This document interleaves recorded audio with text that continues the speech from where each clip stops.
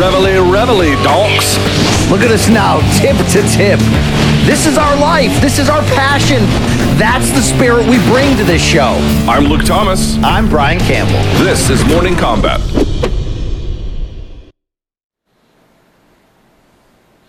It is Monday, July 20th, 2020, and it is time, donks, for Morning Combat. Hi, everyone. I am one half of your hosting duo. My name is Luke Thomas. I am joined by the gentleman on that side of the screen who you know and love from CBS Sports. He is the conspiracy to my theory, the one and only Brian Campbell. BC, how are you doing today? Fired the heck up, Luke, on so many fronts. Yes, it's BC and Professor S and the P want to kick with us. Cool. We're Wicked G, we'll hit the skins, but never quickly. And we're back, Luke, with a bang. If people could only see the way we love them, then maybe they would understand, Luke, that big things are happening in the MK universe. I wish I could show you mine. Maybe you could show me yours. But I think we could take it in steps. And today we got a fairly big announcement and reveal. Yeah, we certainly do. I don't want to give too much away. I'm going to just let it sort of play out. Also, BC, I don't always read the comments on YouTube, but I did, I think, for the last one. I like to just check in now and again, and they were great. They were positive, some good things, some bad things. But I did notice one thing, BC. People wait until I'm done with this preamble, and then they post the timestamp so they can skip all of that. To which I say, please don't do that. If you want to mute me, maybe you can mute me, but at least see the gestures, BC, that they should give this video a thumbs up, that they should hit the subscribe button on the channel now, because it really helps us. It's really important, and we need that from them. I know a bunch already have, especially from last week, so we appreciate all the new subscribers. But BC, they got to know we need their participation. It's not a me and you thing. It's a we thing. Yeah, it is. It is. And look, to be honest, we want to wake up where you are, and we won't touch anything at all. But why don't you slide into our DMs, into that little button there to click? Because I say it a lot, and people say, "Okay, I'm getting tired of hearing that this rocket ship is taking off." I'm telling you, okay, happy endings for all, craft included. But get on board now, because fights are ongoing, but a lot more fights are coming. We're going to be a big part of taking you along on that journey. Yeah, we certainly are. So do us a favor, of course, subscribe, like the video, share it with a friend. Of course, if you'd like to try Showtime, the very company who makes this possible, you can go to Showtime.com right now for a 30-day free trial. If you like it, you can keep it. You can watch the great documentary series Outcry, which, BC, we were ahead of the curve. People are finally beginning to figure out that it's actually really good. We're biased, but by all means, take the Pepsi Challenge. Or if you don't like Showtime because you're, a stupid person, you can just leave it alone and go away. And, BC, if they want some merch, how do they get it? They can go to store.show.com. Yes, something close to that. But here's the deal. Look, the reviews have been overwhelming from one thing. Love us, hate us, I don't care. Hate our designs, I don't care. But this shit's comfortable, okay? And everyone is saying it. High quality, whether you're drinking out of that coffee mug or putting on that sweatshirt. So join the revolution. Let your voice be heard by what's on your clothing, okay? MK, we're coming for you. We're coming, okay? All right. COM, we're coming for you. I'm telling you. All right, join us. With that in mind, we have to get this party started. So let's go to our first of our 5 major topics, BC. UFC Fight Night. I think it was 172, UFC Fight Island 3, whatever the hell it was. Your main event, Joseph Benavidez loses via first round, I guess, submission, although he didn't submit, to Deiveson Figueiredo. So Deiveson Figueiredo is now your new UFC flyweight champion. This was an absolute beating from pillar to post. They only scored 2 knockdowns, but really it was kind of 3 to the naked eye. 4 submission attempts, back mount, full mount. BC, 40 of 45 strikes total landed. He had 87%, Figueiredo did, of significant strikes landed. This was, for Joseph Benavidez to last as long as he did was frankly kind of incredible. Some of those rear naked choke attempts he got out of were amazing. So go first on this one. Here is the question I want to start with first.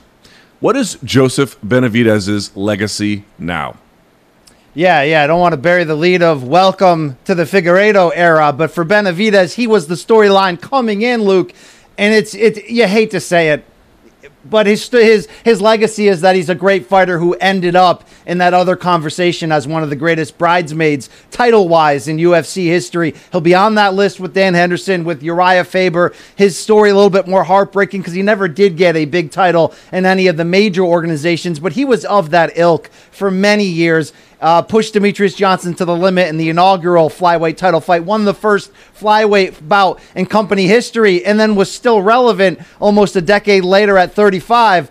But when you go for the belt 4 times and you come up empty, in the you are who you are at the end of the day. And this was obviously the most heartbreaking, Luke, because karma was setting you up for a good ending, right? It was Bispingian up in here, considering the heartbreak of a guy missing weight last fight.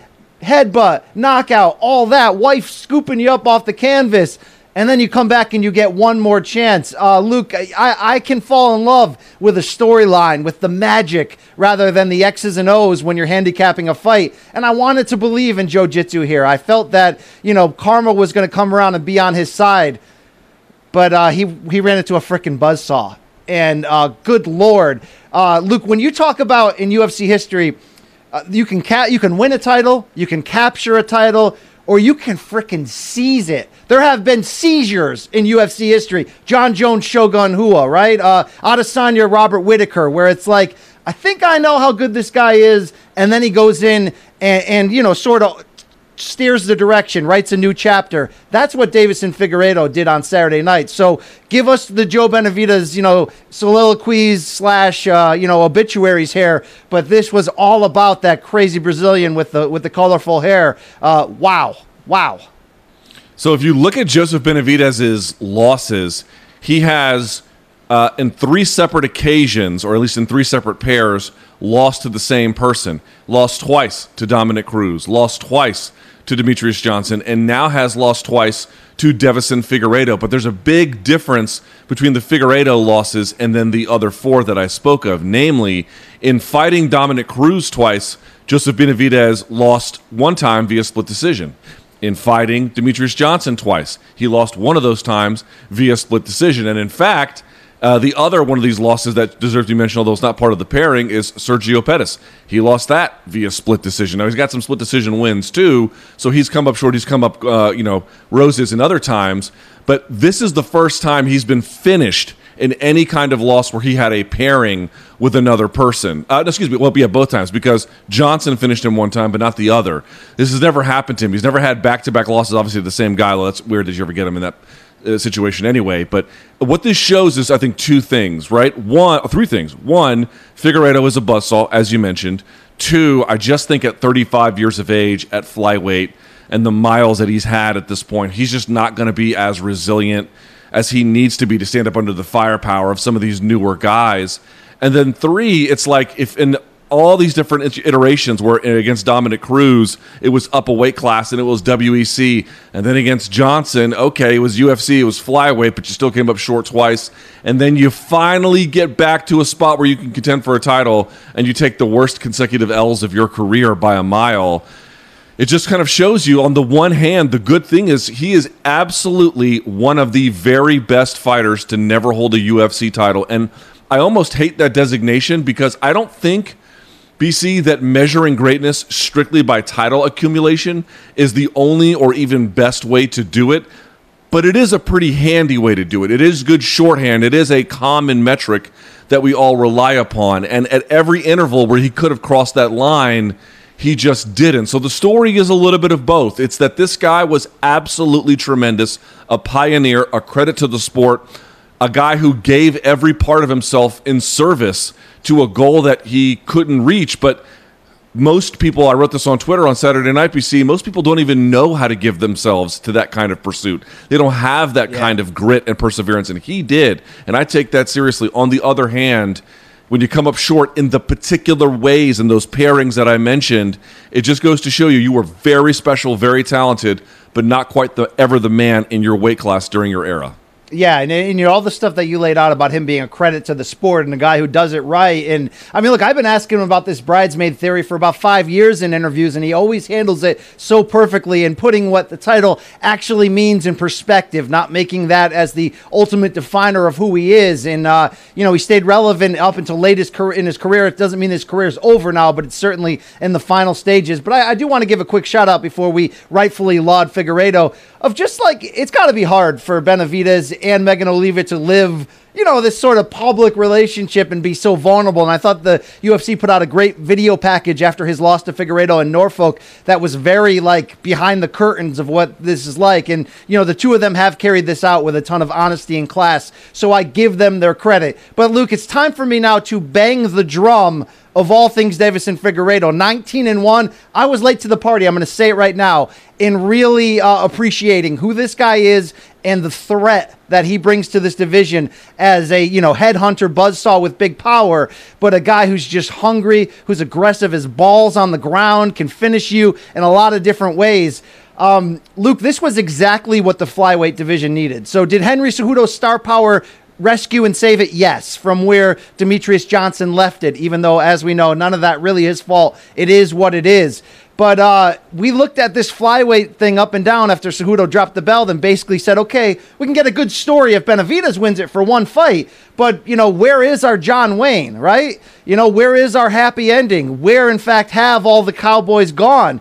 Luke, we got a lone frickin' ranger right here in Deiveson Figueiredo. He is an absolute unyielding badass who talks shit, backs it up, walks around like he owns the whole organization. He's everything I think we want and need right now, because if you look at his recent fights, there's a fun group building at 125, and they're a little bit unlike the guys of old. We think of 125 as a track meet, rightfully so, and you'll get that. We got that in Askarov Pantoja on Saturday, which we'll get into. But you look at the recent fights of the intention of these guys going for finishes. Any absolute combination you can make forward of Figueiredo and those names around the top five, you're going to get badass fights. So this night on Saturday was all about the flyweights, and I couldn't be more excited about the division's future. And I have to say this, Figueiredo, there's a video floating around on Twitter. I'm not sure. You can Google around for it. The guy apparently is a very good and talented sushi chef and hairdresser. I'm not making that up. He actually does women's hair. And so... I don't know what that says about the guy, except maybe he's a Renaissance man. I do know this, BC, with the power that he has. I mean, he is absolutely just a dramatic force physically in that division. He's big. His jiu-jitsu is phenomenal. The thing I think about is when this whole COVID thing is over, whenever the hell that's going to be, getting back to some of these markets that have been underserved is going to be key. Now, maybe Figueiredo's the champion then, maybe he's not. All I'm saying is, for the UFC to have now two Brazilian champions, one in Amanda Nunes and now one in Deiveson Figueiredo, they almost had three if Aldo had one against Jan. And, of course, they may get another one with Paulo Costa, which we'll talk about later. It's good for their business. That's in Brazil, MMA is the second biggest sport behind soccer. And so to have another person in that country who can carry the flag, it matters. It does matter. Maybe not right now. We don't feel it because we're all kind of trapped inside of our homes, quite literally. But I think over time, making sure that there are high-level Brazilians in rotation who can win UFC titles, that is good for the UFC's business. So just in looking at the bigger picture, there is something to kind of cheer here. Now, it takes. And by the way, nobody submits Joseph Benavidez, and he just went out there and put the guy to freaking sleep. I mean, Luke, this was a seizure. This was a statement of his badassery. I mean, could you imagine what fights between him and Brandon Moreno, Askarov, rematches with Pantoja, what that could look like over the next 2 years? I'm strapped in, Luke, okay? It could be quite good. Now, let's get to that co-main event if we can. Kelvin Gastelum at 185 in his return fight since Darren Till, losing to that one, by split decision. He loses to Jack Hermanson. And talk about quick, dominant finishes, BC. I guess he had the lateral drop, so that was nice. But go first on this one, please, good sir. This was a very bad loss. Heel hook victory for Jack Hermanson in, 90 seconds or something like that. It was pretty quick. Okay, that's 3 losses in a row, BC, for a guy like Kelvin Gastelum, who just a year or two ago was a title contender. So the question for you is, does this loss prove that at 185, Kelvin Gastelum is not elite? I mean, the evidence is too damning. Yes, and I hate saying that. Look, I don't have a future champion Kevin Lee like lustful relationship with this man's future ceiling, okay? But I do believe in Kelvin Gastelum. I was cage side UFC 236 for that Ultimate Adesanya war, in which I think that night he finally, shed all the crap that got in his way and figured out on one night how to be the best he could be. He didn't win, but it was a massive stock riser. But he can't put it together, Luke. I don't know if I'm going to sit here and say, God, you should have been a welterweight all along. Go back and get disciplined. I don't even know if that's true. I don't know his body, but he just can't seem to put it together. This is a disastrous loss, and the only way that I hedge that slightly is that he's 28. And look, in the UFC, you can take learning lessons from losses, and if you have a name, you're always 2 wins away from being back in there. But where we stand in a crowded title picture in this division with, the Whittaker-Till fight coming up, with Costa, with Cannonier coming back from injury, this is a really bad loss to be thrown back to the pack. You saw the shape Kelvin Gastelum came in with, had the little man bun too. I think that showed me an extreme level of focus and belief that he needed this win, and he did. And Luke, he didn't lose it in a factor which outright told us he's not elite. Like, I have to say he's not elite because Bill Parcells told us you are what your record is, right? Like, there's only so much you can defend a guy with that type of streak lately. But this was one of those losses where it almost didn't count. It's Frank Mir against Brock Lesnar 1. We didn't see out of this matchup everything we were supposed to have seen. But that doesn't matter. At the end of the day, it's an L. And, I can no longer, I have to remove myself from the Kelvin Gastelum train for a while. Young enough to still make a difference, Luke, but, his prime window, it's got a lot of missteps during it. Yeah, I mean, here's the funny part about it to me. It's like folks are like, oh, well, when John Jones came up through light heavyweight, he was beating a lot of older guys, which is really totally oversold. Because I actually did the math on it. The average age was about 29 and a half through the top 10 of that division. So it's just not even true. But let's just say for a second that it was true. Okay, well, after he beat all of those older dudes, then he beat all of the younger ones too, right? I mean, oops, is that my phone? In my pocket? They're calling you, the Luke. alarm going off. That's fun. Come on, Luke. I know. This is a professional show. Okay, what am I doing here? What am I doing sub here? you out and put in Jay so quickly, okay? Okay, so here's the deal that I would add to this. He went ahead and beat him anyway. So in this particular case, you can look back at Gastelum's wins over Vitor Belfort. That got turned into a no contest. But then Bisping, Tim Kennedy, the Jacare win was a little bit dicey, that kind of a thing. So it tells you that there is a bit of a difference between what you can do against the sort of the older guard and the newer guard. That's the first thing I'd say. The second thing I'd say is he elite at 185? Not at this moment. Now, at 28, which you noted, maybe he can figure it out and get back to that point again. Okay, that's certainly possible as well. So I leave that up.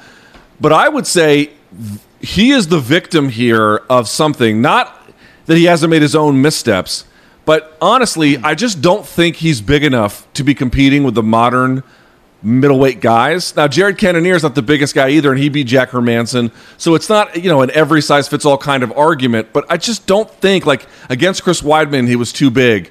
Against a big, strong guy like Jack Hermanson, yes, Gastelum can have these moments, but it's hard for him to sustain it. And when a guy like Jack Hermanson early in a fight is cranking on a heel hook, and a pretty good one at that, I'm going to have a discussion about it on MMA Morning Combat Dissected. Here's what I mean, BC. This is why there should be a 175-pound weight class, which means there should be a 165-pound weight class. If we had 165 and you could bump welterweight up to 175 and then 185, I think you would have a case where he wouldn't have to kill himself to get to 170. He'd have that sometimes 6-pound allowance going up to 176, and you'd get the most out of a guy who is clearly quite talented, who is clearly quite special, but constantly up against a situation that is just not advantageous for him. And so to me, the big picture is here, yes, he's talented, but I don't think 185 is a home for him. I think they should have a 165 and a 175, and I've done the work on this, BC. I've done a draft to see what would happen if you pulled from 155 and then you pulled from 170 and you made one down the middle. It can be done, and you can still have 3 very, very talented divisions. But as long as that's not the case, honestly, Kelvin Gastelum is stuck between a rock and a hard place. He is straight up, and we should be talking more about Jack Hermansson's 5 wins in 6 fights, and he just beat a big name. But again, it wasn't one of those wins, Luke, where I'm fully satisfied. Hold on. Answer this question for me because I think it will get to it. What would you say is Kelvin Gastelum's best win? You're right. That's the problem. The resume, right? The Bisping knockout doesn't really count. The Jacare split decision was a little, close and wonky.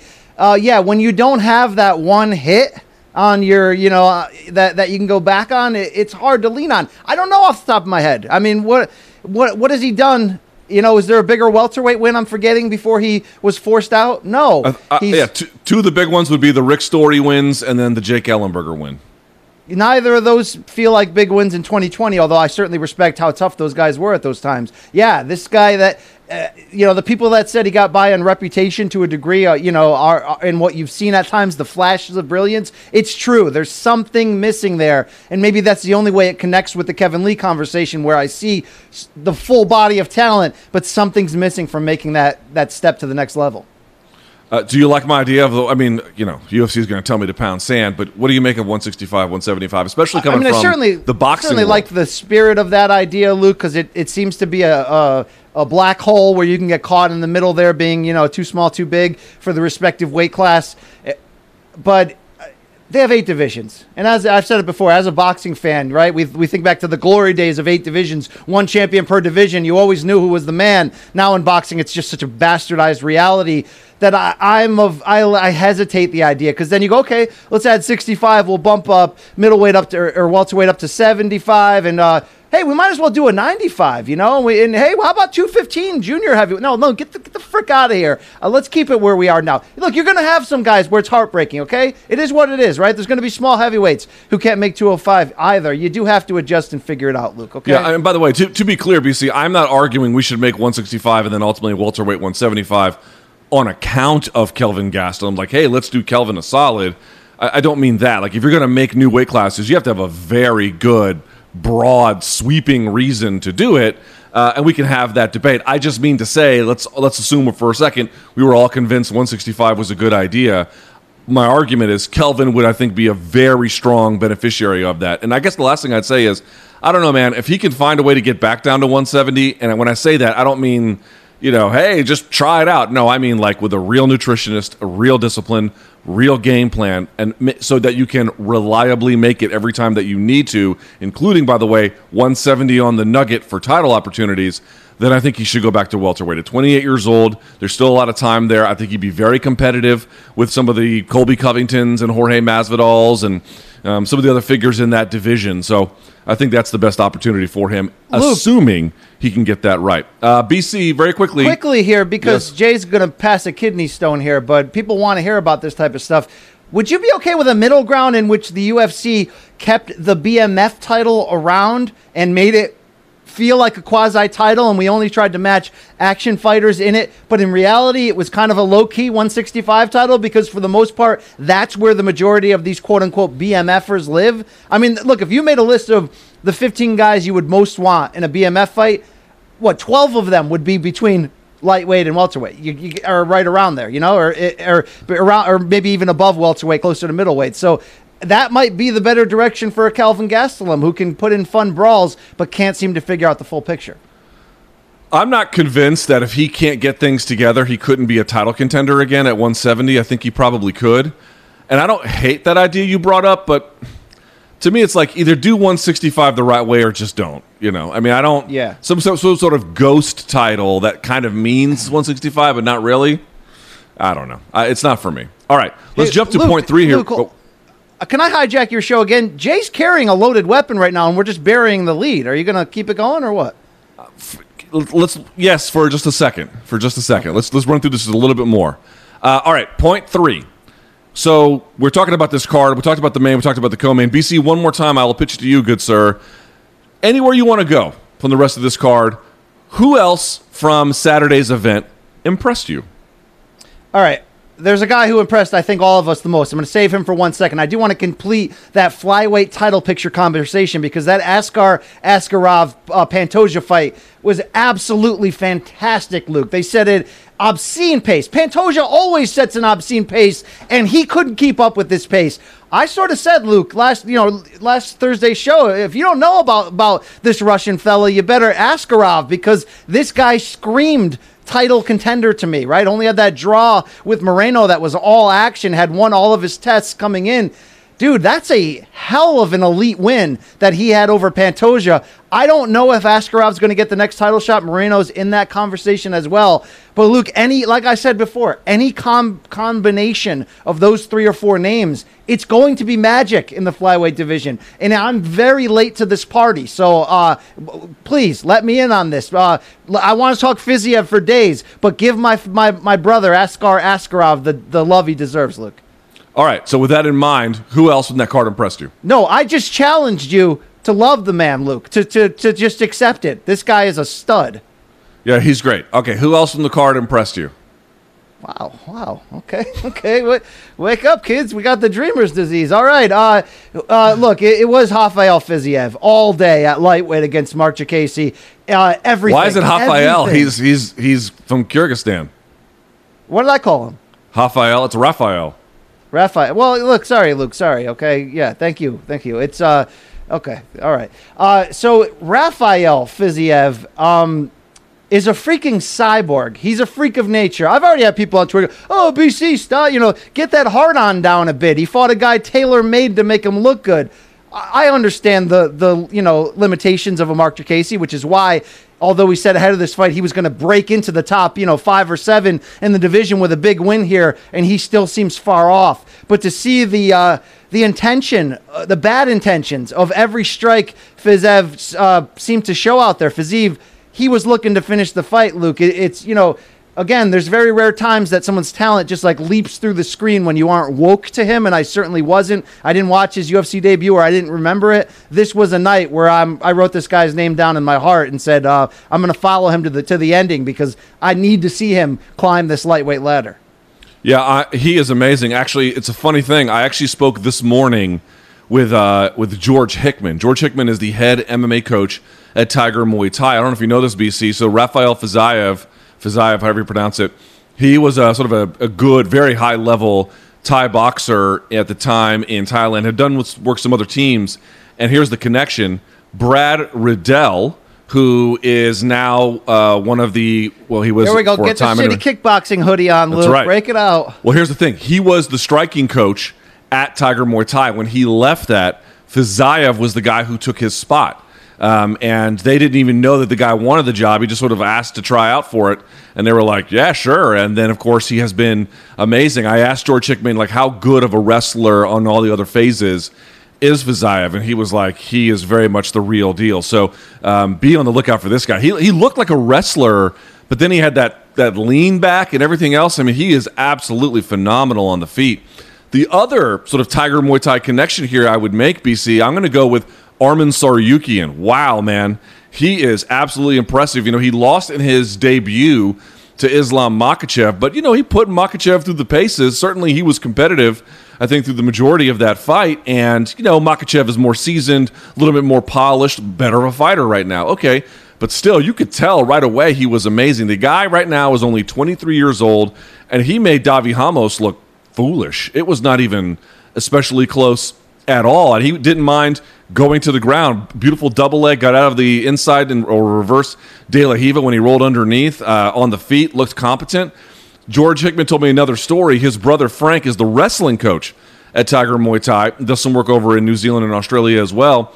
And he told me Arman Tsarukyan came through Tiger Muay Thai because they had a tryout, and this guy won the scholarship at 20, 21 years old. Frank Hickman had wrestled Division I, and he said after he sort of wrestled with Arman to see how good he was, he came by to George and he goes, he can wrestle. And he said for my brother to say that, which he never does, is a big deal. So Arman Tsarukyan, be on the lookout for him. To your point, Rafael Fiziev, be on the lookout. These dudes, BC, from the Caucasus Mountains, Indo-Europe, former Soviet satellite states.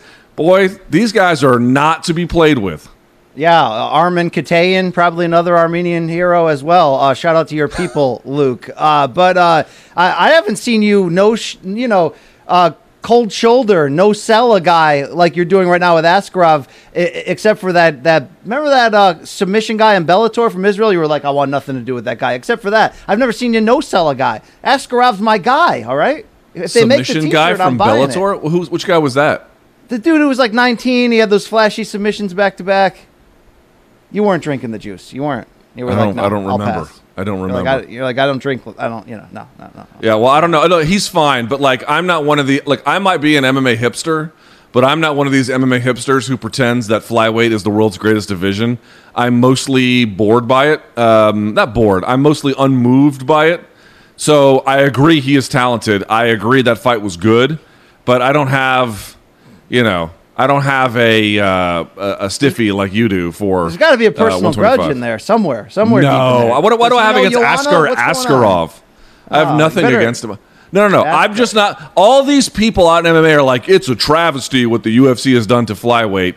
And then when I have to produce flyweight content for people to read, and this is before, of course, they gutted it, but even now still, no one reads it. No one listens to podcasts that are about the flyweight division. Everyone likes to chirp like they think it's the best division on earth and they care so much about it. They're all liars, BC. I don't pretend. At the end of the day, I just wanted to hear you say it. Last week you didn't want to talk about this fight. I'm telling you, Askarov's coming for that ass. I just wanted you to give him the respect he deserves. Okay? He is Luke, super talented. Give any love to Lipsky's women's flyweight knee bar, where I think she broke that poor chick's leg? Did you see that? The opportunism and the presence of mind, and then the viciousness, absolutely, I will give it to her. But I got to tell you, like the poor control by Carolina underneath, there's a reason you don't see people do knee bars like that when they're in a calf slicer, and it's because you're supposed to be chest to back with them, so they can't just reach down and then fiddle with whatever they want to fiddle with. Look at that picture! Look at that! Look at that! Yeah, I mean, it's vicious. It's vicious. There's no denying it's vicious. In fact, she's sort of. It's funny. Like, were she not in a calf slicer, that's almost exactly what you would want to do for a knee bar, where you sort of sit on the chest to keep them pinned down. She's still a little high for that, but I think if you destroy somebody like that, you should be able to take the leg home and put like a lampshade on it, Christmas Story style. Fragile, put Fragile on that bitch. I understand. Exactly. By the way, kind of sneaky hot too. I know. We'll edit that part out after, but somebody was thinking. I'm just saying it's a nice submission. I take nothing away, but to me, the best submissions are not just the craziest or most vicious ones, although those count. It's when you do it against somebody who's very, very talented and. Luke just not into putting over anybody who's not Armenian today. Very interesting episode. Listen, I have my biases. If you're Azerbaijani, you're out. You're out. All right, let's go to number 4 here if we can. BC, and I think it was reported by ESPN just before the show. So now Israel Adesanya and Paulo Costa, my understanding is I think it was Ariel Helwani on ESPN saying and reporting that they have signed their bout agreements for UFC 253. BC, the question we have to wrestle with is this, if you think about all the title fights they're going to have, now we're still only halfway through the year or so, but you can kind of see what might be out there. Is this the most important title fight the UFC will have this year? And the answer is no, but yes. And here's what I mean.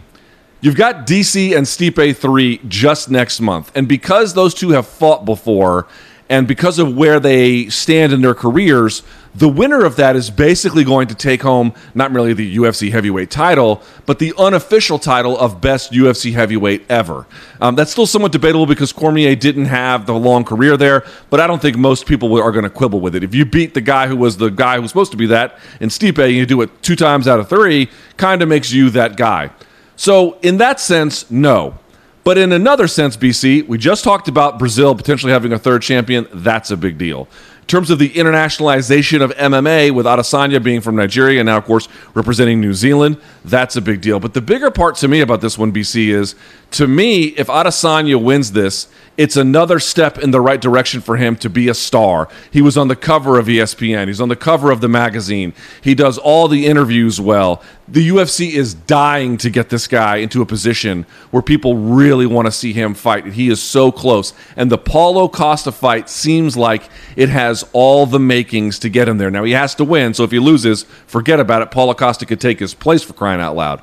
But if Adesanya wins, to me, BC, I don't know if it will be the star-making moment, but it's got all the ingredients. It's a real grudge match. They don't have to fake talk like they hate each other. They legitimately don't. It represents something so huge about UFC. They might even be able to do it, by the way, BC, in New Zealand with a crowd. That is not out of the question. We don't even know the location for this yet. So, to me, if they had done Nurmagomedov versus Tony, that would have been the biggest one. I still recognize the enormous significance of next month. But when you're talking about the future of the sport, BC, honestly, I think this one, in that sense, is the most important.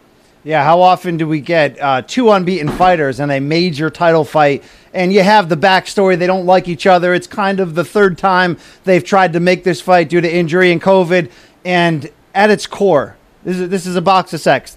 Step 3, put your thing in the box. This is absolutely an incredible fight on paper because, Luke, like styles make fights, but the best thing about fights are when guys are dance partners that match perfectly. And Costa's unyielding, straight-ahead style, machismo, I'm going to find out if your backbone is what you think it is, paired against, the best counter striker going today in terms of most calculated and creative guy. This is Hollywood casting for as far as styles go. And, whoever does win, and Adesanya deserves to be favored, but whoever does win is really going to get that giant catapult and push. And for Israel, the Romero fight was a detour. It was a speed bump. It didn't go the way it was planned. I got caught up, like a lot of people, and think it would be a great fight, and should have woke up to see what the UFC matchmakers had seen when they told Dana they didn't want to match it. But he got out of there with a win, and this is that exact fight that can make him that next level star for those that aren't woke to him. Absolutely agree with you on that, Luke. It's not more important than the others, but speaking of bag of sex, was stag parties big in your area? Or was that like a Northeast thing where I was in my 20s? Refresh my memory. What is the stag party? I think it's exclusive to New England. I'm not sure people can jump in. But if you're getting married, instead of like a wild bachelor party where you go out to a bar and strip club and all that with your friends, you would have a stag where you'd rent out a Polish hall. Everyone would come and spend a $25 ticket, which would get them a cheap buffet and all the Busch Light keg they can drink.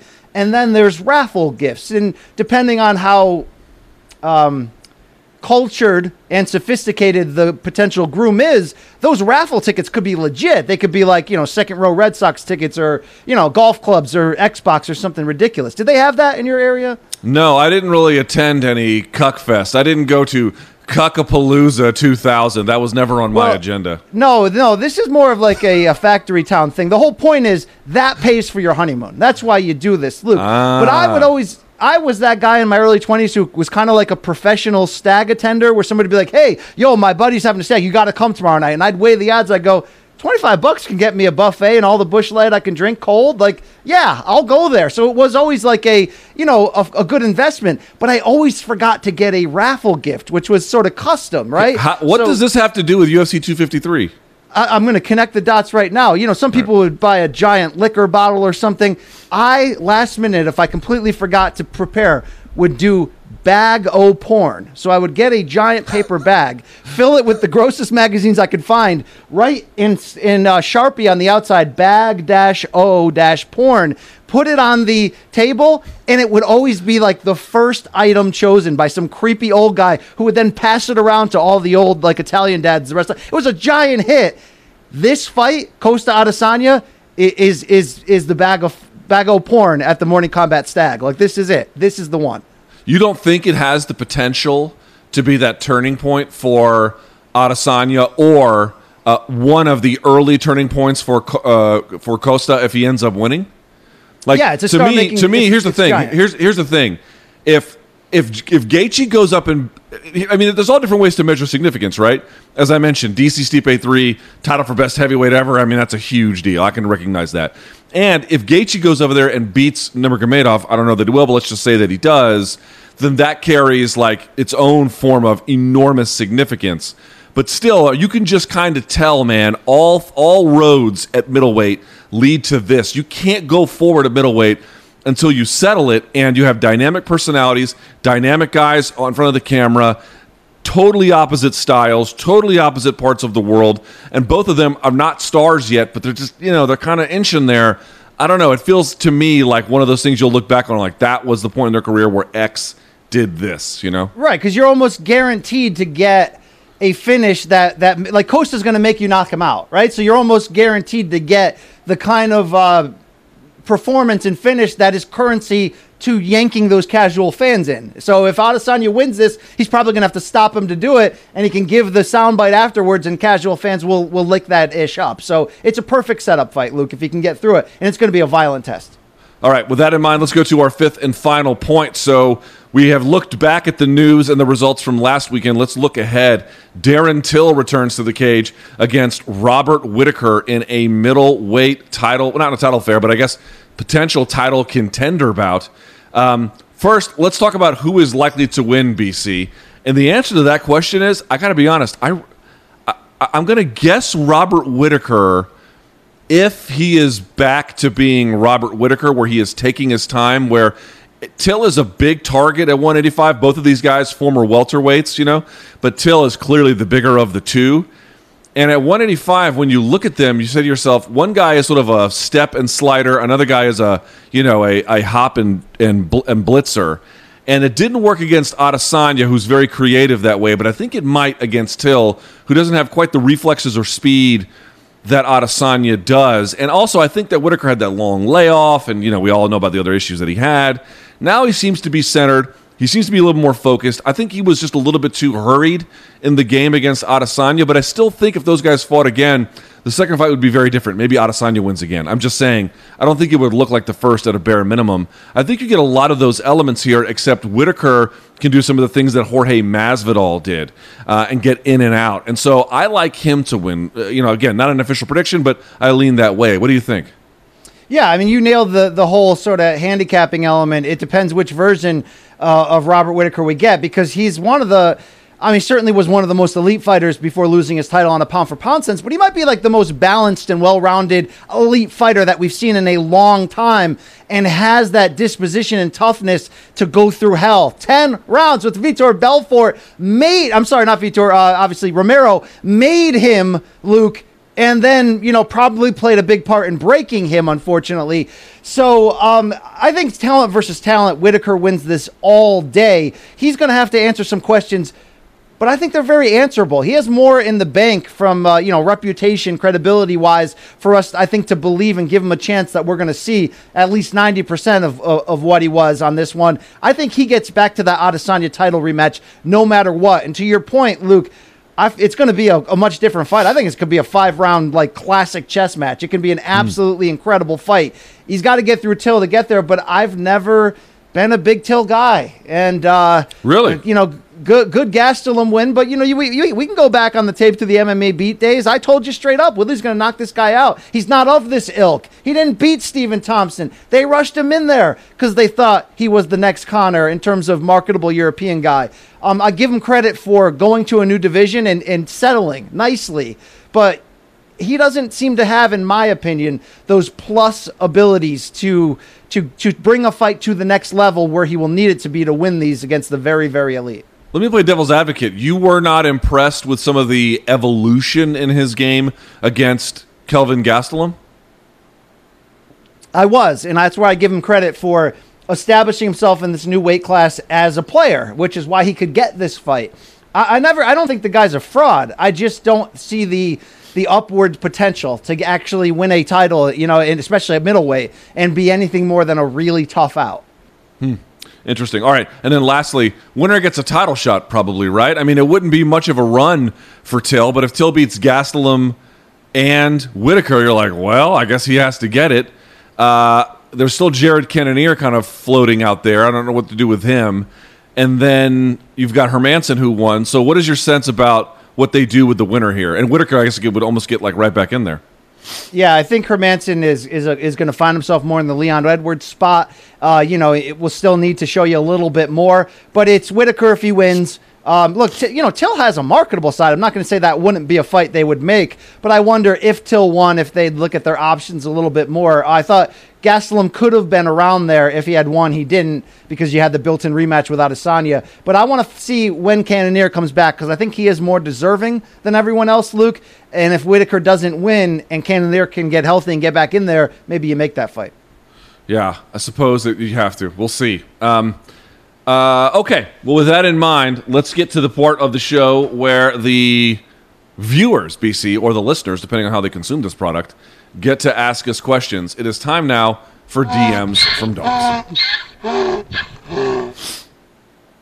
All right, there we have it. There you go. Every Sunday, we put up a post on Instagram, @MorningCombat, and you can check us out there. All right, I love this account, BC. Do you know King of the Lifts, the Instagram account? No. So they post. Is he of our ilk? Is he one of us? Yeah, so he's an MMA fan, whoever runs it. I think it's two guys. I'm not sure who runs the account. But it's a site, it's a YouTube channel, it's an account, and they do nothing but post mostly deadlift porn.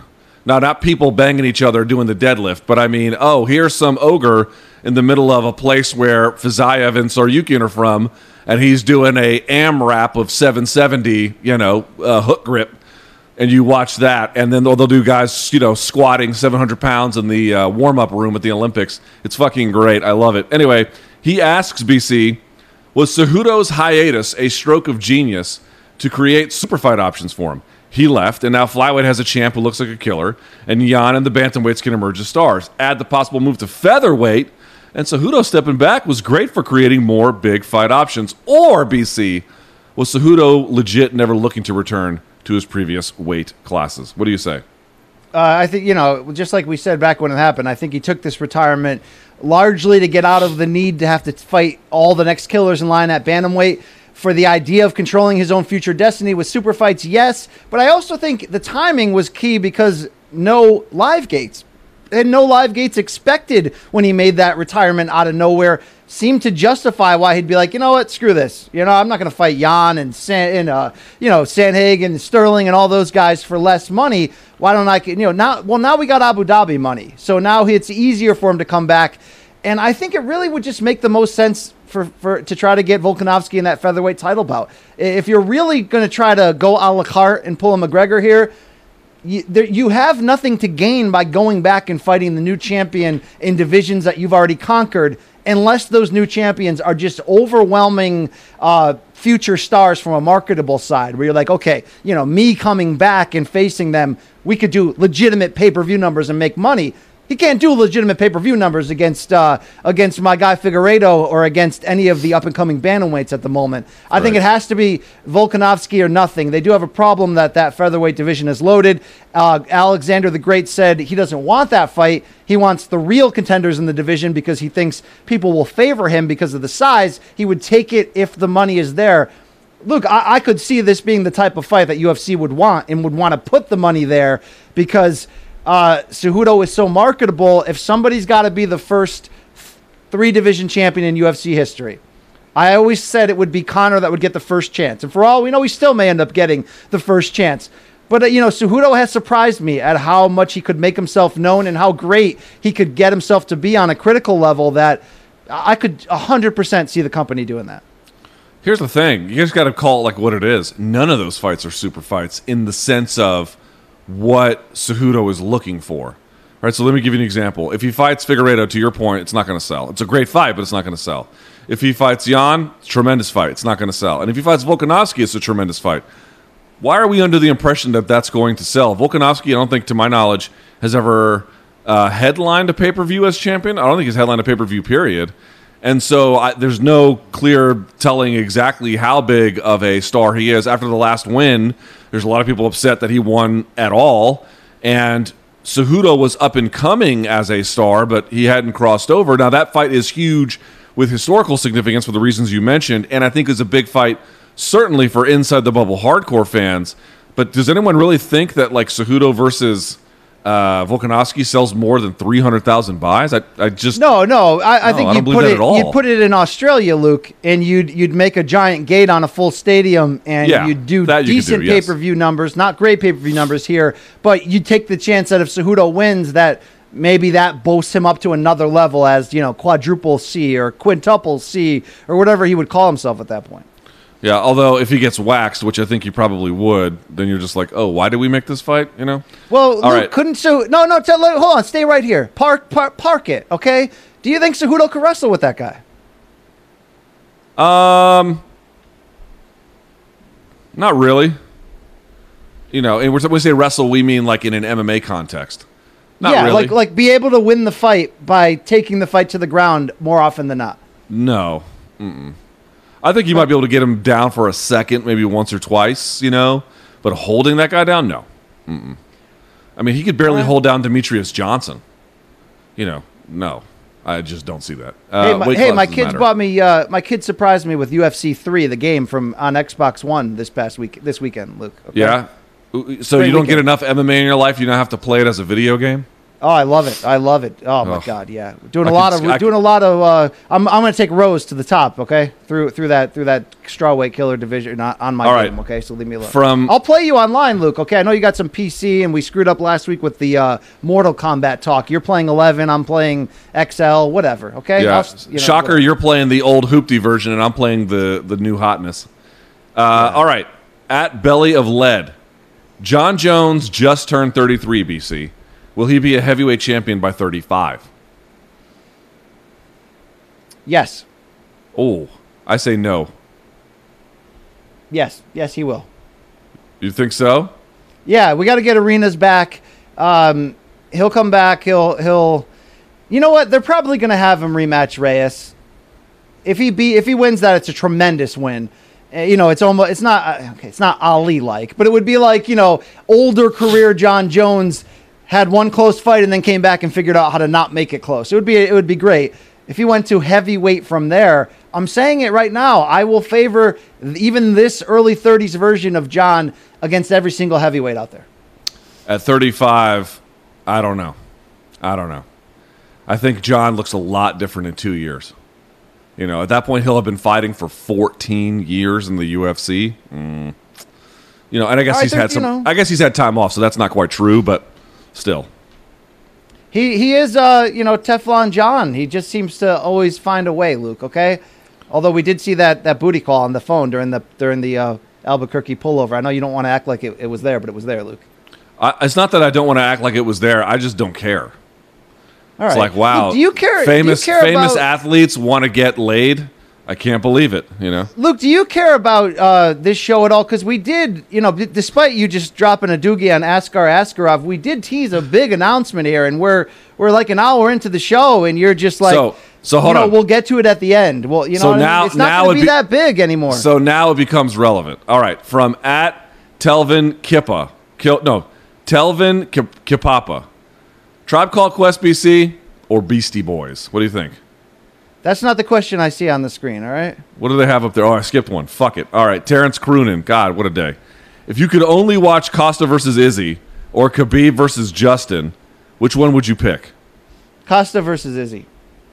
But it's close. It's a flip 'em. I really think it's a flip 'em on terms of which one would I rather see, which one would be more entertaining, which one do I need to see the answers to. I think I need to see Khabib Justin a little bit more to find out. I want to find out if Gaethje is of that ilk, right? But I think I'd get more entertainment out of Costa walking him down. I tend to think, I have a feeling that Nurmagomedov and Gaethje might end up being a better fight, to be honest with you. I don't know that, but I don't know. It's just part of me that feels like, is Justin the guy to beat Nurmagomedov? I don't know. But I do feel like he's the guy to really kind of push him to his limits. I do think that is true.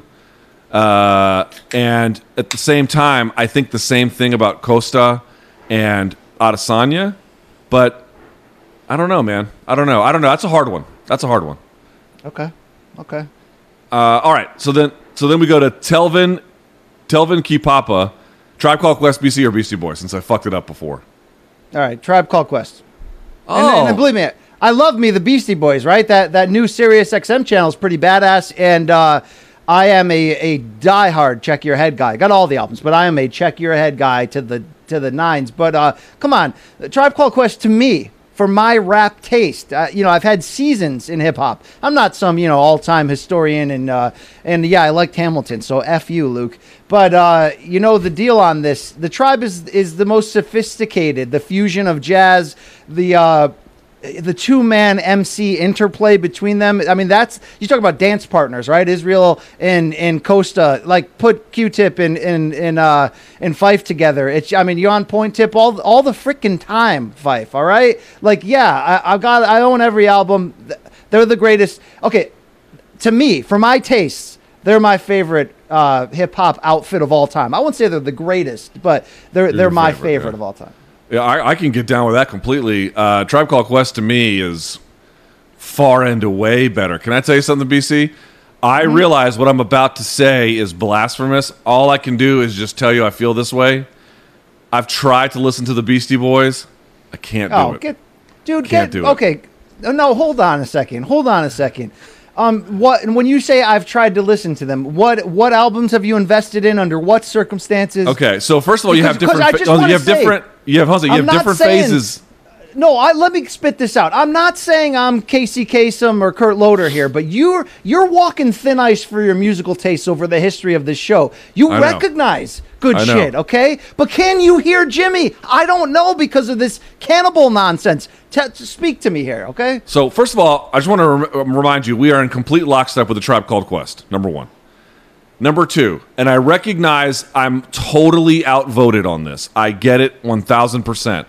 And the Beastie Boys evolved over time. So you have like the early party Beastie Boys where quite literally you got to fight for your right to party, No Sleep Till Brooklyn, Brass Monkey, that kind of a thing, right? Yeah, Paul's Boutique, one of the greatest albums of all time. Put that on tomorrow. You won't be upset, Luke. I understand Rick Rubin has a big influence as well. And then they got into like, in the mid-'90s, they got into more sort of... I don't know what I would describe the style, but sort of emblematic through Sabotage, Yes. Which is big. Yes. And then they ended up in some kind of like playful place in the end of their career as well. I recognize people loved them. I recognize they evolved. I recognize they were outspoken about Tibetan freedom. I get all of that. I don't hate them. Shout out to Tibet.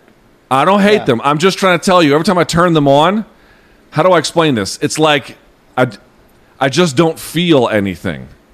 People are like, yeah, don't you feel how cool? I don't feel anything, and that's the problem. Okay, you want to be really honest? You want to be really blunt? Are they overrated historically? Yes, but I still get down with them. I mean, License to Ill. I mean, like I said, check your head when they're playing their own instruments live, which led to the evolution into the Sabotage stuff you're mentioning. Like, they've evolved over time. They proved to be an important, not a novelty act that has changed with the times, but they're also not like Luke. Can we be honest about Nirvana too? Nirvana was part of a giant shift from metal into grunge, and they were the forerunners, and they were freaking brilliant.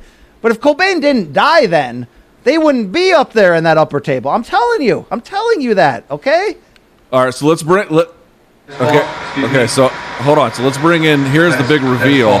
It's producer Jay. Jay, what do you make of our Beastie Boys take? Well, at least my Beastie Boys take. And what about the hot take from BC on Nirvana? Well, first of all, as a member of the Tribe, Beastie Boys are good. It's one of the small things that anyone's done for us. So Beastie Boys are in, but I appreciate the hot take. Nirvana is amazing because Cobain died before 30, and he still had a lifetime's catalog worth of amazing music that still plays today. So that take is... That's trash. Tape is that take the No Escape of boy bands right there? Jay, by the way, how do we wow, Jay's screen getting bigger here. He's already taking control. Luke, you wait the whole show. You shit on Askarov. You pretend. This is a big moment in the history of this show. Jay, the producer, has a voice. Okay. But here's the deal. He already violated it. He is not supposed to speak until spoken to, and then he was chiming in my effing ear like a dog. So he's already on thin ice with this thing. But however, BC shat on Nirvana, so it had to be done. This is a man who once hit a spinning back kick on Uriah Hall and dropped him. Okay, so here's the deal. I fought for Jay to get his voice heard because this is either going to be the best decision we've ever made in the show's history or a 1 week tryout here, Luke. But you have, Shatith on him many a times in history, and he's never had a chance to defend himself. And the commenters for, years, months have said, I don't want to hear these fake conversations. I don't even know if Jay's real. Like, give us something. So there it is. There's the back of Jay's head, okay? Turns out all I needed was a microphone for 1995. Yes, there you are. And there you go. Never to be seen again. All right, last question. At MT Booble, if you were to end up on Have You Seen This, S, how much alcohol would be involved, and what scenario do you envision taking place? Oh, Jesus. So that's BC. such a loaded and right question, because we are in that era, Luke, where, like, you think about it, Luke, you could piss a fighter off in this game by accident, And Mike Perry told me, he sent me to hell on my own podcast. I could get Mike Perry'd one day, like that old guy did at that bar. And somebody's going to capture it on a cell phone and put it out there, right? Luke, you could go out with your college buddies from William and Mary one night and just drink, way too many vodka and cranberries and, and relive the old days and end up drink that going trash.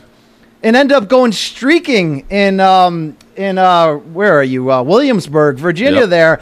And suddenly you're on this damn show and you lost your job. And it can happen, Luke. I'm glad that we did our craziness right before social media and good cameras took over. But if you or I were to appear on this in a very unflattering light, I would have to guess alcohol and nudity would be involved. There'd be you know what I'm saying? That's not me. It would be shoplifting. I used to get hammered and go shoplifting. Do you guys have Wawa up in Connecticut?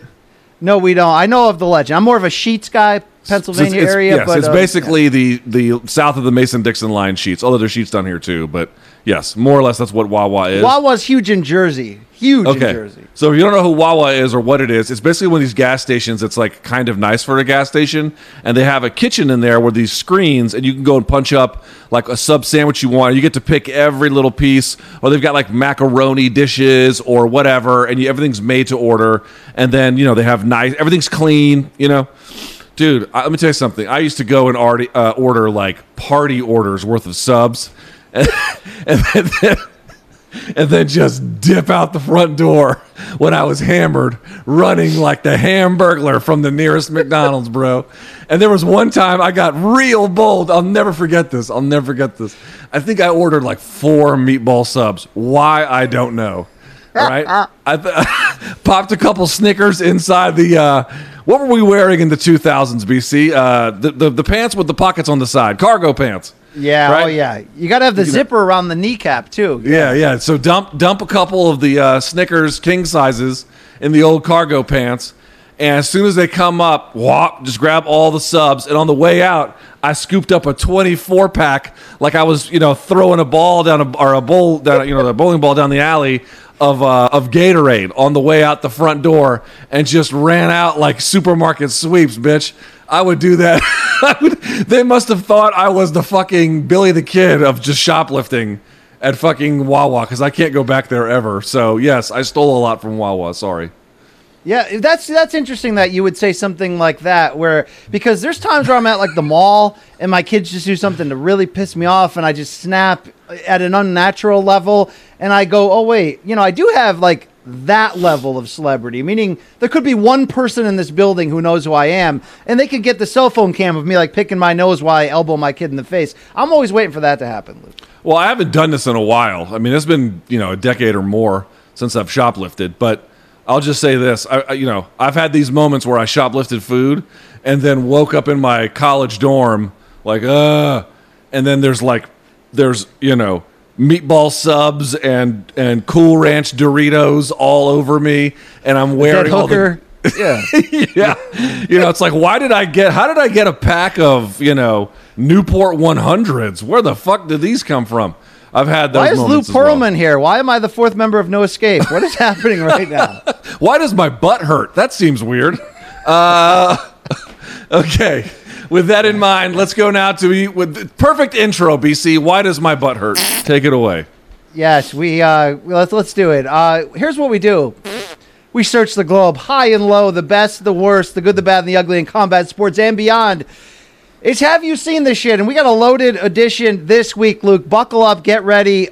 We always start out with legitimate killings, right? Let's go to one championship. Did you see this insane push kick KO, Luke? And why is that man dressed in a diaper? What is happening here? God damn.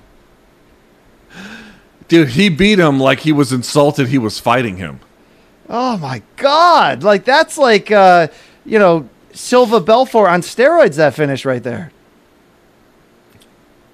Yeah. Bop, jab.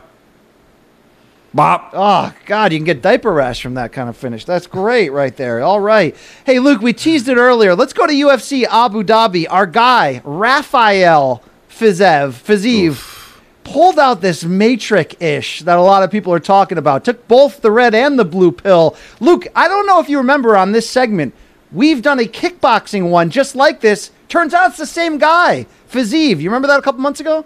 I guess I didn't, but now that you mention it, sort of rings a bell, yeah. Dude, what kind of core strength do you need to do this and not end up on a stretcher? Oh, and balance and everything else. That is, and reflexes. That is he is ridiculous. He's a A+ athlete. Absolutely ridiculous. Luke, in the hangover of UFC 251, Masvidal Usman, a lot of people sending me these Zapruder pictures.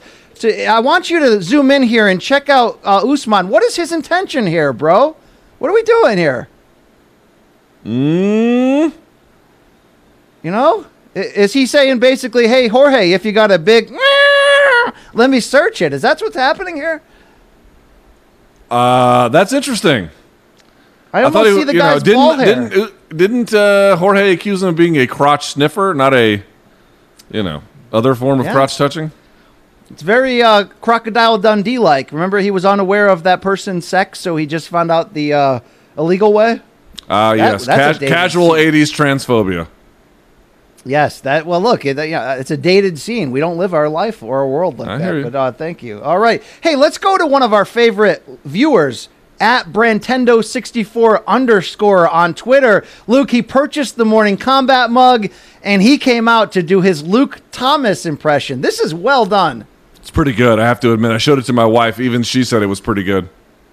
Shout out to this guy. Apparently, he's like a professional video game player, streamer, or maybe, I don't know. Can you go professional in that? I don't know, but, we have By the way, nice he looks 15. He might be. I wouldn't take him as a candidate to steal my kidney and have me wake up in the tub behind you after with 4 meatball subs all over me. He looks like one of our more normal. Yeah, he's definitely more normal, and he has a nice setup too. He's got the purple lighting in the background, but then he's got the regular lighting on his face. He kind of knows what he's doing with the camera there. Good work. I'm sure he can figure out how I can play UFC 3 against you online, Luke. You should play UFC 3 against this guy, and when he wrecks your shit completely, like Figueiredo did to Benavidez, we should play it on the show. Okay, I'm in on that. All right, let's go to the concert scene. I think this is a Cannibal Corpse concert. Sometimes people have great ideas. They want to be part of things. They want to stage dive. They want to get their friends around to help them out here. Plenty of seats still available at this. Oh my God, Luke! Face plant. Oh, holy shit! Not a Cannibal Corpse concert. I can tell you that. Yeah. Did you ever stage dive, Luke?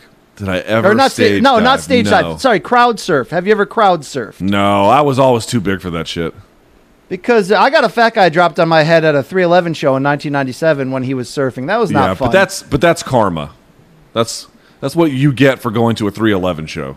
I always felt bad for. I know that I always felt bad for the chicks who would crowd surf in the 90s because they just get looted, Luke. It's ridiculous. In fact, let's go to a superstar. This is from 2009. This is Beyonce in London. She's got a lot of balls to try this because, I could go to a Beyonce concert and take home a poster or a T-shirt. I could also grab them biscuits like a lot of these guys are doing. Does Jay-Z know about this? Oh, man. Yeah, I don't recommend that. Nope, I don't recommend that. Now, look, hey, you wanted front row. That's what you get. That's what Gallagher used to say, Luke. Speaking of that, let's check out this throwback 90s NHL clip. Certainly, these fans will never buy front row tickets again. In fact, they may be blinded by this, Luke. That is incredible. It's like when that was like Rose when Connor threw the dolly at the bus window. Yes, that was Ray Borg. Sorry for your Ray Borg your, too. iris Yeah, there. fucked his eyes all up. Yep. Have you ever? By the way, have you ever sat like in those seats at a hockey game? No, I've sat legit front row at a Celtics-Knicks game in 2001 under the hoop, like directly next to the support. That was pretty badass. I've been on the wood for a Wizards game, but that's not a big deal. But the Caps tickets are always so fucking expensive because it's a good team. It's impossible. Dude, these things are like $700 a pop. I'm not spending $1,400 so me and my wife can go watch Ovechkin board check, I don't know, Evgeny Malkin or some shit. No, we're not in for that shit. All right. Hey, let's keep it moving here. It's birthday time, and let's bring out the adult pinata. Luke, these always end bad. Let's be honest, right? Somebody always takes it to the pills here. Jesus. This guy a little reckless. Oh, God. I mean, that's what you get for wearing jorts, Luke, I think. But what is happening here? Dude, wow. both of these zeros wearing jorts. Oh, right to the, Woo. Did it occur to nobody that your two sticks here in this particular case are the same effing length? And by the way, as you stand up, now your eyes are face level with his balls? Yeah, these idiots. That's stick on stick right there. Wow. It really is stick on stick. Speaking of that gross stuff, it's tip on tip time, Luke. Look, I know that people, they characterize us as the people who've carried this along, but check out Mark Hamill and Han Solo here, Harrison Ford, Luke. I didn't know they were one of us. So, who did you like more as a kid, Han Solo or Luke Skywalker? Luke Skywalker. The most badass character in Star Wars history is still Return of the Jedi Episode 6, full black Skywalker going into Jabba's floating casino thing. Yeah. No, Luke Skywalker was a whiny bitch. Dude, he was like a teen, and he lost his family. Give him a chance. He matured into... Okay, he became a whiny bitch again as an old guy, you're right. But in between, in his prime, give me prime Skywalker. At the end of Empire Strikes Back, he's talking like he had a stroke with, at the side of his mouth. Dude, they cut off his dad cut off his hand. This is like the Thomas life saga right here, right? No, he was a whiny shithead. The best character in all of Star Wars is Chewbacca, number one. And then number two, it's Darth Vader. That's it. That's your power rankings. You got to have Solo up pretty high there, though. Yeah, because he was Chewie's friend. But I always was this is a pro Chewbacca household. I have a Chewbacca doll right here. I thought you pointed to your beard. I was going to say, are you very shout out to the Wookiees there from Kashyyyk with that facial hair? Listen, it's like Vinny Paz says, big guns, big beards, bunch of Chewbaccas. That's who I run with. All right. Okay. Well, speaking of tip on tip, it also goes for Padres fans. Check out these MLB diehards. They got on the big screen, Luke. They start dancing. We've all done this at a pro game, but not a lot of us turn toward each other and go T on T during it. Check this out.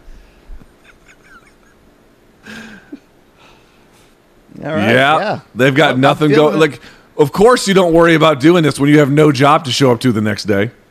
We don't have audio, but that's got to be Cotton Eye Joe by the Rednecks playing, right? Cotton Eye, yeah. Rednecks with the X. Cotton Eye Joe. Or the It's Blue Dabba D. That one might get you up on your feet a little bit. That is great. All right. Hey, the tip to tip don't stop. Let's take it to the golf course. Check out these two friends. They're going to lock their tips together and hit a big putt here, duo style. Tiger on 16. Hell yeah. That is fantastic. Is this where they bang each other? I was going to say, when the camera ends, I'm sure they make out afterwards. But Luke, if you and I ever go golfing, we have to nail this, okay? We have to do it. I agree. I'm not much of I don't know a whole lot about putting, but I'll give it the old college try. But look at the read on that and the curve. That's great. Only if we go shoplifting in the pro store before we leave. I'm in on that. We'll end up on this segment, with Jay as the new host with the schmo. All right, here we go. A real knockout here. Check this out. It's a promotion in the UK called UC MMA. This is Mike Shredder Garrett. I think he sent that man to hell in 2 seconds. Jorge Masvidal, take a step back. And look at the weird-ass dance after. Yeah, what is that dance? I don't know. Is he like climbing I don't know. What is he doing? But look, that's impressive. Is that the fastest knockout you've ever seen, Luke? That's up there. Shout out to Shredder there. Probably a big Ninja Turtles fan. All right. Yeah. Hey, let's move on here. You know these halftime skits they do at NBA games to keep people in this is called Build-A-Burger, couples only. I'm kind of aroused by this, Luke, and I don't think that's mayo on there. You are an absolutely disgusting creature. I don't think that's mayo. Are you saying that you in the spicy Mrs. Thomas wouldn't go to a Wizards game and try this? You think my wife would let me do some dumb shit like this? I don't know her well enough, you know? You and me might do this, and then my wife will have divorce papers ready for me when I leave the arena. She could be the beef in an MK sandwich. Is that where you're going with this? No, she is not. She is the fucking divorce papers in a failure sandwich. and probably attempt to kick your ass. How is her functional jiu-jitsu? It's pretty good, actually. She has a really good cross choke. She has a very good cross choke. I've never said that about my wife. Hey, you know, she's a good cook. Pretty damn good cross choke, too. Hey, Luke, speaking of fast food, check out this sneaky exit in a Dunkin' Donuts fight. Look, sometimes shit will break down, and if you got to get out of there, Luke. See, Luke, this is where the COVID mandates actually save somebody, Luke. You got to be down for this. You know what? But they're not wearing face masks, BC. These people obviously don't care. Wow. You know, bro, that is a... You know what? I don't even blame her. It's like, listen, we exchanged a little bit on the feet. I stood my ground. I realized this was going to go south. I decided to get the fuck out. You know what? Yeah, I got to get a Dunkachino and get out of here. Yeah, definitely. This is not going to go my way. Let's just get out of here. Luke, do they have Dunkin' Donuts in your area? Do they have Dunkin' Donuts in D.C.? I don't know. Not many if they do. When you go out for coffee, do you hit a chain or are you more of like some Vietnam vet around the corner who has like a little place of his own? I usually try to go for there's a Korean coffee shop I like to go to that's got really good coffee. Very cultured, Luke Thomas. You're a man of many nations. You know, listen, the service is great. Place is well maintained. They're friendly, and they make a mean cup of joe. And I don't have to watch All Lives Matter here. Jump under the COVID window to get away from whatever the hell she said here. Leave Karen alone, all right? All right, let's move on. It's time for famous athletes doing weird things with animals. Hey, Luke, this is unbeaten unified junior welterweight champion in the red shirt, Josh Taylor, the Tartan Tornado of Scotland. He's about to get a kiss from a rose here on this seal. Would you try this, Luke? Would you be down for this? Wasn't that Fury's former trainer? Yes, Ben Davidson, who is now Taylor's new trainer. Wow, caught him off guard. He tweeted out, "I shat a brick when this happened." All right. I'm not really into like making animals do shit like this. Yes. You know what I'm saying? Like I watched the Blackfish thing. You ever seen the Blackfish documentary? No. Yeah. I don't, I mean this seal looks like he's not suffering exactly, but I like it when it's like, bear at Russian zoo mauls entire staff. I'm like, yeah, that's I'm with you. Josh Taylor doing his best Heidi Klum imitation right here with this seal. Hey, let's roll on. Here's UFC heavyweight Alexei Oleinik. We know him for that, boa constrictor choke?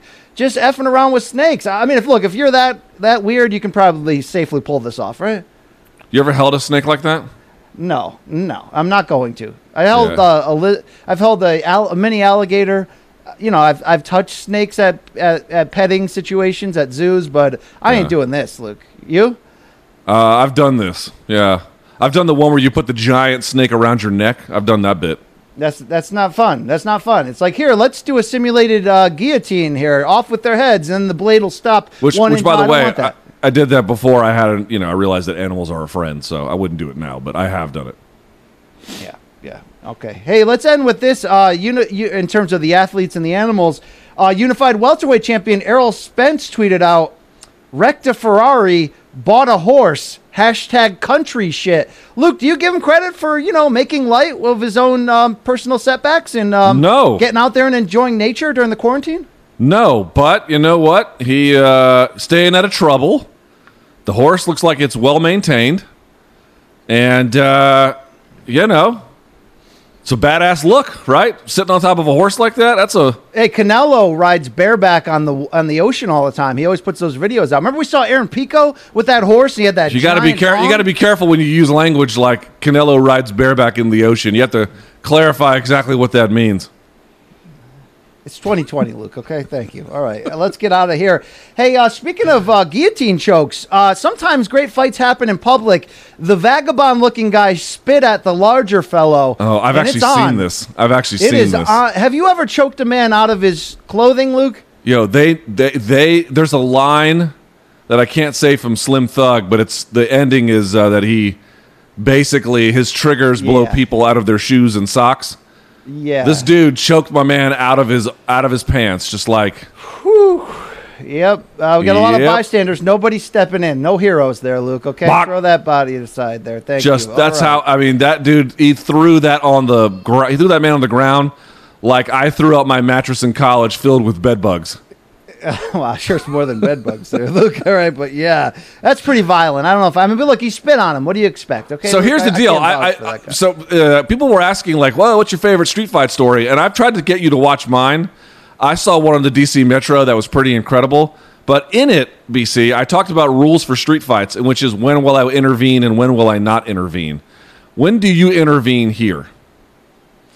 When it's clear that he knows what he's doing with that choke. And that and certainly after he puts him to sleep. I mean, look, I'll try to diffuse the situation publicly, unless I think I could get badly caught in the crossfire here. But if somebody's going to third world another MFer, I might just get out of the way, Luke. Okay?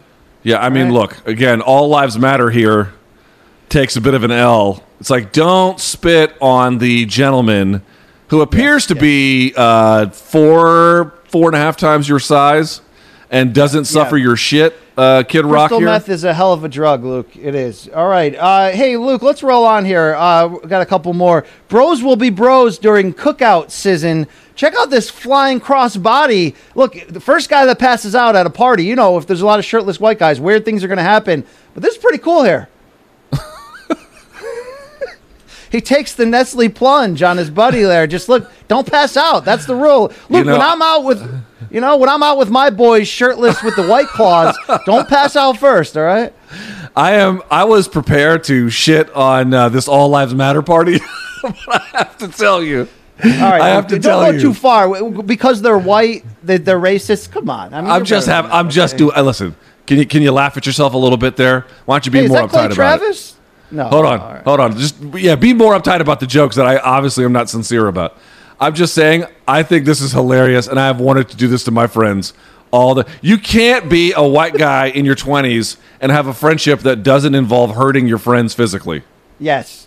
Now, drawing a dong on their forehead with a marker, I wouldn't go that far, Luke. Okay. All right. Yeah. Well, I've done that too, but. Hey, Luke, you ever try to slap your buddy's ass at a Turkish bath and have this happen?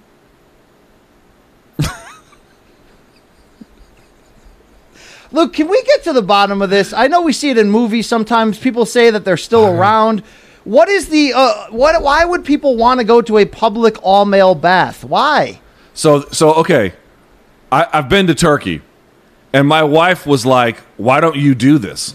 And I was like, I don't have any desire to sweat around hairy male strangers with little to no clothing. What about this experience is supposed to be relaxing? Yeah, go to the locker room at your gym. You'll see a lot of hairy, sweaty old guys with their balls dragging on the ground. Yeah. Yeah, well, these guys at least aren't wearing their dress shoes, which apparently old men forget. Your underwear goes on before your pants and then your socks, or you could do underwear, socks, then pants. They put on socks, shoes, then underwear. Or socks, shoes, then shirt, BC, and then underwear. Or they go zero to dong just to shave their face. It's like, who shaves their face for a half hour completely naked in public? Who would do that? Yeah, these jackasses. So, no, I didn't go. They have these in Colombia, too, BC. So, when I go and visit my wife's in-laws, they have these, like, baths, like, from, Turkey is what they call it, basically. And it's supposed to be the exact same thing. And she's like, why don't you go? And I'm like, did I want to go in Turkey? She's like, no. I'm like, well, then why would I want to go in Colombia? She's like, I thought you hated the Turks. And I'm like, I don't hate the Turks. Can we bring you in here, Jay? You're a man of the cloth. Is this a cultural, religious thing? Like, why do men do this? I do not believe this is religious in any way, shape, or form. Jay, no one can hear you. Sorry. Yeah, no, I'm here. It's not religious. Not religious at all. No. Absolutely. Would you do this, Jay?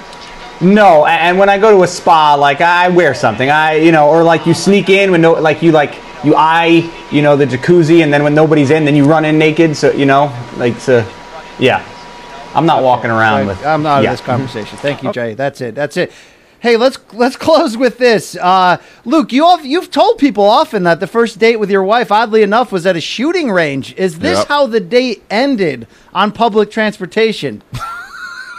True love is passing out as your bear just drips all over your wife's Canadian tuxedo there. That's great. Oh, man. That is awesome. Dude, the New York City subways, can I tell you how little I miss riding those things every Monday? Yeah, don't fall asleep in the wet spot. Yeah, that is gross. But you know what, dude? I'm not above it. I told you one time I went out here in DC. I don't remember the context, but I do remember this. I remember being on my couch, waking up at 3. And you know that when you do that bit where you wake up at like 3 and then you kind of like jolt awake for a second? And I jolted awake, and this is true. I came home, I was like, I haven't had enough to drink. And I poured myself another one, did not drink it, and then just sat there, and it sat on my like chest / like barriga / belly. And then when I jolted myself awake, I splashed the entire thing in my goddamn face. I had actually kept it balanced, BC, unlike this idiot, while I was sleeping. And it was only the process of coming awake did I then take a Jim Beam and Coke Zero shower. But I've done that. Oh, God. Luke, you've shared with us that you can be a gross male and walk through first class on an airplane and just crop dust that tiny tube with all the spicy Colombian food you ate earlier in the day. Where do you stand on urinating in a public pool? Because I was at the town pool this weekend, hundreds of people, families there, and I'm like, somebody's pissing in here right now. I could see Luke Thomas doing that. Just how would you justify that? The level of chlorine, is that your justification? No, my justification is how I'm treated. So this is a true story. I hadn't peed in a pool in probably 30 years, right? Until 2 summers ago, I went with my wife to, we went to Cartagena, which is a beach town in Colombia, and there were a bunch of Argentinian dudes there who, my wife says they're not racist. I think they're racist. But here's what they do in South America, dude. People don't care about, I'm going to generalize. They don't care about space or noise. So here's what I mean. The pool clearly says, do not, in Spanish obviously, do not play a personal radio. Don't do it. They show up with one of those like Bluetooth speakers that is so goddamn big, they look like, a dude from a Spike Lee movie, Do the Right Thing, Radio fucking Raheem. 1980s, okay? Brownsville. And they're blasting reggaeton, which I don't like. And the guy who comes over, they're all white, obviously, and the pool attendant comes over to tell them hey, can you turn it down? They basically tell this guy to fuck off, okay? So your boy had enough. Now, I don't have the Spanish to go and argue with them. They're not going to understand me. My wife... But I have the urine.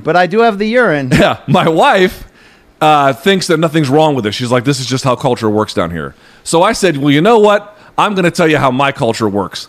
So in Los Estados Unidos, we vandalize things. And I walked into the pool, and I walked the entire perimeter, and I urinated the entire way through and then got out. So there was no possible way they could get in. Let me finish without bathing in my urine. So, Che Boludo over in Argentina, how'd you like my piss? That is so ass pennies from what's that 90s show? That is wow, Well, don't be racist to the guy who works there, and when he asks you to turn down your fucking stereo, do it, or you get to bathe in my piss. I don't know, BC. Seems like an easy choice. Okay. Jay, let's not invite Luke or his family to the MK cookout later this summer. Thank you. What? These burgers aren't grass-fed? Where's your pool, BC? What do you think's in the burger? Yeah. Hey, let's end it with some Jay video. Look at what I found on his Instagram account. Can you critique his form here? Oh, look at this physical dynamo. Look at that facial hair. That facial hair kind of screams like 40 divorced. I bought a convertible, right? Jay, is any of that true? No, but I did destroy this bag. I mean, I destroyed it. BC, you see how he's biting his lower lip? That's the same face he makes when he takes his pants off before he touches himself inappropriately. All right. My pants were off in this video, actually. In fact, yeah. I'm not here for this Jay slander. I can't wait to get Uriah Hall, though, on the show one day. Luke, then we'll get the truth, all right? That is fucking awesome. Yeah. This is great form on a terrible bag, I must say. Yep. Oh, yeah. Well, something's terrible. I don't know if it's the Everlast, but all right. Luke, I'm pretty close to the idea of like Jay. hashtag old guy fight. Can you, if you and Jay, like, if we did it, I mean, okay, I don't want you to punch each other or kick each other, but can we do a grappling? Can we do a what are those weirdos do in Abu Dhabi? Submission wrestling? You know I'm not into submission wrestling, but I would promote a match between you and Jay, considering his background in jiu-jitsu and your years of rolling. This is an interesting idea here. Yeah, that would not last very long. Yeah, that would not last long. No, not at all. All right, Luke has 100 pounds on me. Yeah, at least. But all right, BC. With that in mind, we got to keep things going because I do have another job. That is it for. Have you seen this? Yes. Put that on a T-shirt, please. Put that on a T-shirt already. Yeah, thank you. What do you have today for odds and ends, good sir? I don't have the results of Pat Miletich and Michael Nunn in their kickboxing match. I watched the highlights of that pay-per-view. It was old. They were old, Luke. Okay. Here's what I do have. Boxing comes back this Friday on DAZN. Their first card, Golden Boy Promotions, since the quarantine shutdown. Supposed to be Ryan Garcia, but he's having troubles these days with the promoter. Canelo still don't have an opponent for this fall. We're hearing Lemieux, we're hearing Quigley, all that. But Virgil Ortiz Jr. will be back, and if you're not woke to him, the 22-year-old southpaw welterweight does very much seem to be the real deal and the next big thing in this division. It's kind of a stay busy fight against Samuel Vargas, a guy who has fought some big names at 40 and 47 and typically loses when he steps up. But it will be good to see another promotion and channel or streaming service come back. Luke, boxing has had a slow go of it, so excited to check Virgil Ortiz out this Friday night. And I think he's really like a year away from really crossing the street and trying to get those big fights with the big welterweights a lot in the PBC, of course. I don't know how that's going to work promotionally, network-wise, but that is a fighter to watch, Luke. Although Ryan Garcia, we're not making any progress here, Luke. I don't know how that's going to end, okay? Oscar dropping bombs on him. Oscar giving him the Luke Thomas Askarov treatment. Well, that must mean he respects him, if that's what you mean. For my odds and ends, BC, we have Bellator back this Friday. They're back at the Mohegan Sun Arena, 7-fight card, 4 on the main card, 3 on the prelim card. They've got Ricky Bandejas versus Sergio Pettis, so bantamweight contest in your main event. It's got Jordan Mean on the card, Tywin Claxton. Also, Aaron Pico is back, BC. Yes. And on the prelim card, top wrestling standout Logan Storley is back as well at welterweight. So that should be kind of interesting. And, of course, they got Chandler versus Henderson. Yeah, well, you know what? It's only 7 fights, which, by the way, BC, the main card for the Saturday UFC event has 7 fights on just the main card itself, 15 overall, the most in company history.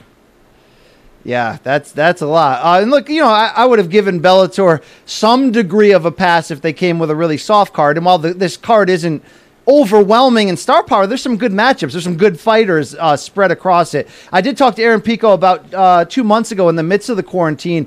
And, he's got to try something new, Luke. He's got to figure out the new direction. And he feels really, really comfortable at Jackson Wink and says for the first time he's beginning to understand the teachings that he was slow to in the early in his career when he relied more on just his athleticism and sort of natural gifts. Now he's by force, but he's figuring out the game a lot more. So you can only wish this guy well. Came in with such overwhelming hype and has shown us, the good and the bad. But if he sticks to the wrestling moving forward like he says he will, and use that more of a threat to set up his strikes rather than just going out there to walk you down and knock you out, still early enough for giant things to come for this guy. Yeah, and he's not fighting a huge name, Christopher Hatley. I don't know much about him, which I tend to think is the right thing. He's been off, not for a long time, but, getting back into the swing of things after the pandemic. And I always thought they had just rushed him. Like, he was fighting Leandro Ego way too early in his career. So, getting a couple of, I don't know if it's a gimme fight, but let's say not, let's make sure we give him the toughest fight we can at featherweight. No, let's give the guy just some reps, basically. I think that's the right call, so I am glad there. By the way, one note on this. and I don't know exactly what this means. I legitimately do not know what this means, but I asked Bellator about it. This fight is not airing on DAZN. So the prelims are going to air on YouTube, the main card on Paramount, and DAZN's not carrying it. Now, I always thought that DAZN would carry all of them, and then DAZN had specific Bellator events exclusive to them. I went and looked on inside the DAZN app, their calendar for that day. They don't have anything listed. I hit up Bellator. I was like, what does this mean? They're like, fans can get the prelims on YouTube and the main card on Paramount. I'm like, okay, so... there's been a lot of rumblings about where exactly the future is for DAZN and what it all means. They let go of, that was Turner Sports, but they thought to be maybe in the play for Champions League rights. CBS got it instead, but I don't know what that means, but it must mean something, BC. Yeah, certainly. And, full disclosure, obviously Bellator, part of the larger Viacom CBS family that even this show falls under. Right. Interesting change of events. We'll check this out on Paramount and see what it means for the brand moving forward. We don't have all the inside answers here, Luke. Okay. Yeah, people think because we work here, they tell us things. They don't tell us things. So, but I did notice that in the press release. I was like, that caught my attention. Okay. All right, BC, I think that's just about it for us. Let's remind these folks they got to give the video a thumbs up like this. Please. They got to hit that subscribe button like that. What else they got to do, BC? They got to understand that, we ain't our competitors. This is a different show, okay? We see what you're doing, competitors, right? Fashion shoots with Beck Hansen, Courtney Love, and Marilyn Manson. You're all fakes. Run to your mansions. Come around. We'll kick your ass in. Nobody's doing what this show is, Luke, and it's about to take over the world, okay? You've got the music in you, Luke, okay? So I'm fired up. I'm fired up for the future. It's going to take you subscribing. It's going to take you supporting. It's going to take you buying our merch, and it's very comfortably worn, believe me. A lot of big news to come, from the merch side to everything involving all things MK. But thank you for those who have patronized us early. They were patrons of what we're doing. We've also been patronized many times. But thank you to all, from Web Scream to across the board, all of our soldiers in this army. Okay, Phil McCracken there, the Chargers wide receiver coach, love that guy. Okay, Luke, you want to shout anybody out? You're usually Web Scream has got to be the MVP. I love the photoshops that he does. Please keep those coming. And of course, Dominic Valando with the Simpsons stuff lately. He's coming out with more. It's great. There's stiff competition, but Web Scream has been loyal for a long time. I do think it deserves some recognition. But if you want to follow us, you can see it there, Instagram, and then Twitter for me and BC, and then YouTube, obviously. It's just Morning Combat with a K. And then, of course, I want to thank the good folks at Showtime. If you want to try Showtime, you certainly may. Showtime.com, 30-day free trial. Keep it if you like it. Bounce if you don't. Totally up to you. And then, as you mentioned, you can go to store.show.com for the merch. All right, BC, Jay, we have to tell them. Jay, you did great. Let me bring in Jay. Jay, you did great today. You didn't piss anybody off. Jay, when's your new doc coming out? That thing about, airlines and points and stuff? Yeah, it's about travel. Unknown, since travel doesn't exist right now, so yeah. All right, well, hey. Well, you know what? I'm really glad you picked a timely subject. You really have great vision like that. I started shooting it 4 years ago, yes. Maybe you could jump in your gigawatt machine and go back in time and put that documentary out last year. That would back in time. I believe that's on Hulu. If you want to check that out. Jay told me, BC. He was like, you know what the future of television is? He goes, Betamax, working on a documentary. Stay tuned, no escape. I was like, okay, Jay, you really got your finger on the pulse there, guy. Hey, Jay used to do a podcast with what's that guy's name? With Sinbad, my man, and I was a guest on it one time. All right, this is all true. This is all true. We're Jay just on was hiatus. the guy. It's a very long Jay was hiatus. the guy who was like, listen, Apple's going to go out of business. I'm going to buy a Zune. I listened to my podcasts on Zune. That was you, wasn't it, Jay? No, but I did have a mini disc player that I had one of those. Of course you did. Of course you did. All right. Well, we got to get out of here. BC, great. Today, you can always find BC stuff over at CBS Sports. For Malka, for Showtime, for BC, I'm Luke Thomas. Until next time, may all of your gains be loyal.